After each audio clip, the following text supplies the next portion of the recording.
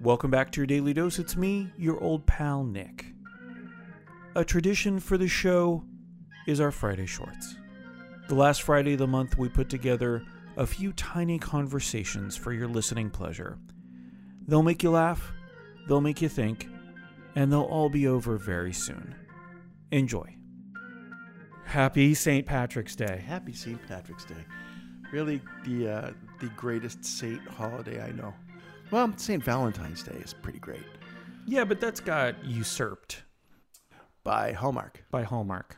Yeah, that's kind of sad. And was it ever really about St. Valentine? No, I think if St. Valentine were alive today, and he might be, or she. It's saints. Who I knows? have no idea. Right? I agree. Do you have to be dead to be a saint? No, you don't. Not in my world. Okay, great.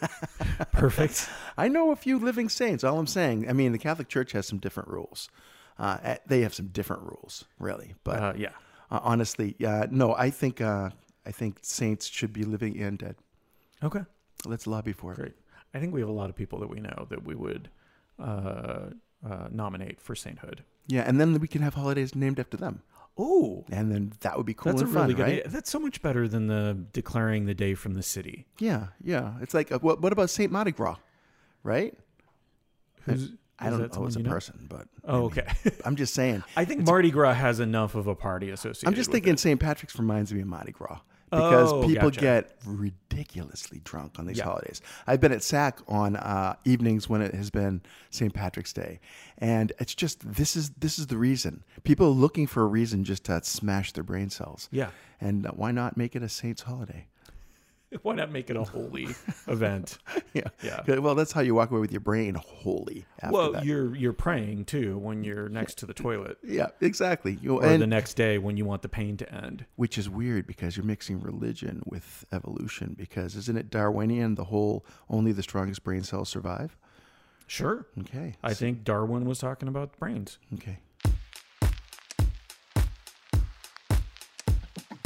I'm often surprising people by calling out the emotions that they thought they were hiding, and it was largely because you may not be showing it to people, but I'm feeling it when I'm around you. Yeah. And so it's a good thing and it's a bad thing. Well, it's tough when you can't help, right? Well, Because you're a natural helper, and like going to my dad's house, sometimes he's in a good mood and we go for a walk or we go do something. Yesterday he was down and he had a flat tire the other day, and this is a guy that always fixed things himself, did his own oil changes, and prided himself on, if not being able to fix it, then having all of the tools that went along with it.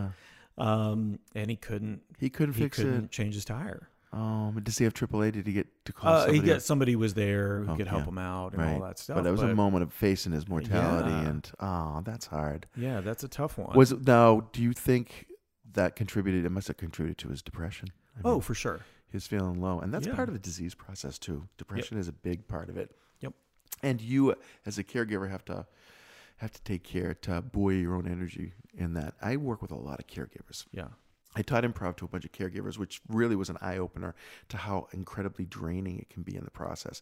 And it comes down to the more you love the person, the harder it is in the process. And also, the harder the disease is, the harder it is. And if you have more negative days than positive, you got to hang around with someone like me, and I'll fill up your cup, give you some energy. Thank you. Looks like you got a dog in your hand there, my friend. Yep. There's a little puppy that needed to be pet. My dog Ellie loves Nick. This is the truth of my world. When Nick shows up, my dog wags her tail. I don't even hear a bark anymore when you arrive. No. Although I rarely let you get to the door because I see you pulling up and I get so excited about recording that I just open the door. So it's you. What I usually see at the window is you and Ellie kind of wagging your tails, tongues a waggle. I'm hoping that's a word. That something. If it's not, it should be. It is. It's an onomatopoeia. Yes. Right? Is that right? No. It's hyperbole. No, it is an onomatopoeia. Yeah. It's the words that sound like what they are. Yeah. So buzz, ping.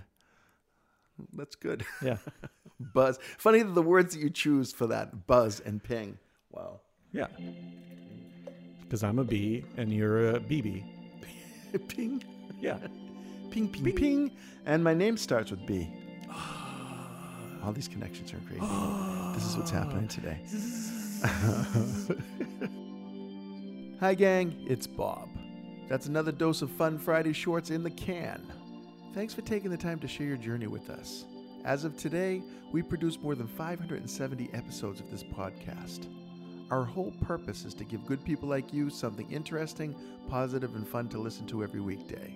So it means everything to us when you tune in to listen. So thanks for that. We'll catch you next time. Have a great weekend.